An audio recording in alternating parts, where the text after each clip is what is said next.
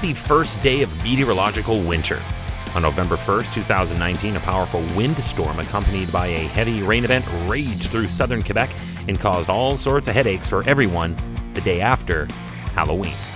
Hi, I'm Chris May, host of This Day in Weather History, a podcast from the Weather Network in Canada.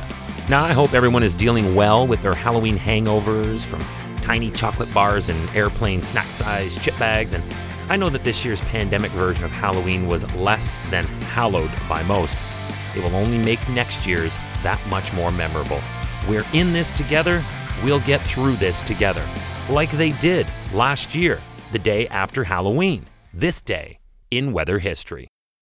You had to know that likely every single Halloween decoration across the province of Quebec was still set up or hanging from something creative when the 100 km per hour November 1st wind gusts snapped and threw tree branches and knocked over trees, which in turn severed power lines. The good news is that it did not happen on October 31st, the day before, because had it most assuredly would have injured or even killed so many more people, with everyone out in the streets reveling in the clubs or walking their kids around trick-or-treating. As it was, the storm claimed just one person, and it is a cautionary tale at that. On Montreal's South Shore, a 63-year-old man was killed by a falling tree. The problem with this already tragic occurrence is that he was taking a photo of another fallen tree when he was struck. At the height of the event, there were approximately 990,000 customers without power across the province, and the power was out for days for many of them. As a matter of fact, this was actually the greatest service interruption since the catastrophic and historic Eastern ice storm of January 1998, and that storm is still a disaster against which so many other events have been weighed. With the power outage as widespread and crippling as it was, most flights in and out of Montreal's Trudeau Airport were either delayed or cancelled. And many schools in Montreal let students out early due to the blackouts, while on that day many teachers hung back to give frantic parents time to pick up their kids while this storm was in full flight. The wind was definitely the worst effect in the metro because the rain was rather insignificant. Montreal received only 53 millimeters over the two-day event. It was the eastern townships who saw anywhere from 80 to over 100 millimeters, and as a result, in Sherbrooke, 150 homes were evacuated in the downtown area as water levels rose quickly overnight between the 2 days. At one 30-minute interval during this time, the water rose more than 1 meter. So what happened exactly? This is a typical storm setup that results in heavy snow if we were in the deep winter.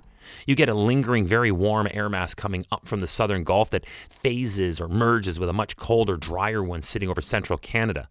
They provide for a dynamic pressure gradient, and that amps up the winds.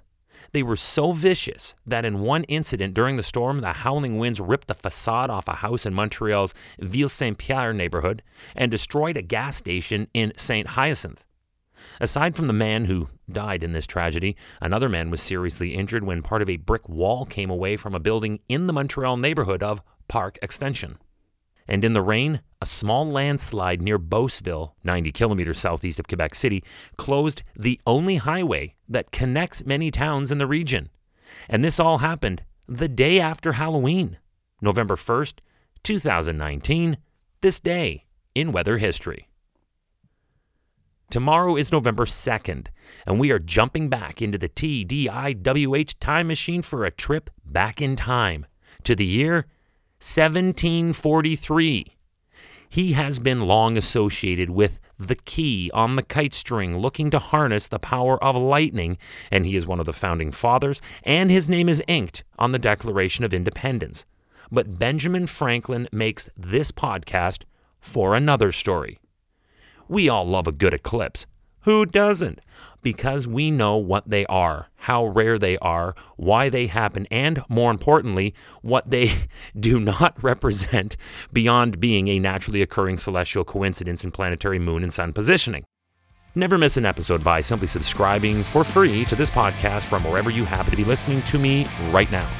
Just click the subscribe or follow button and you will never miss a day in weather history, and you will also have access to all the episodes in the archives to get caught up on whenever you like. They're each only 5 to 6 minutes long, so a real easy binge listen.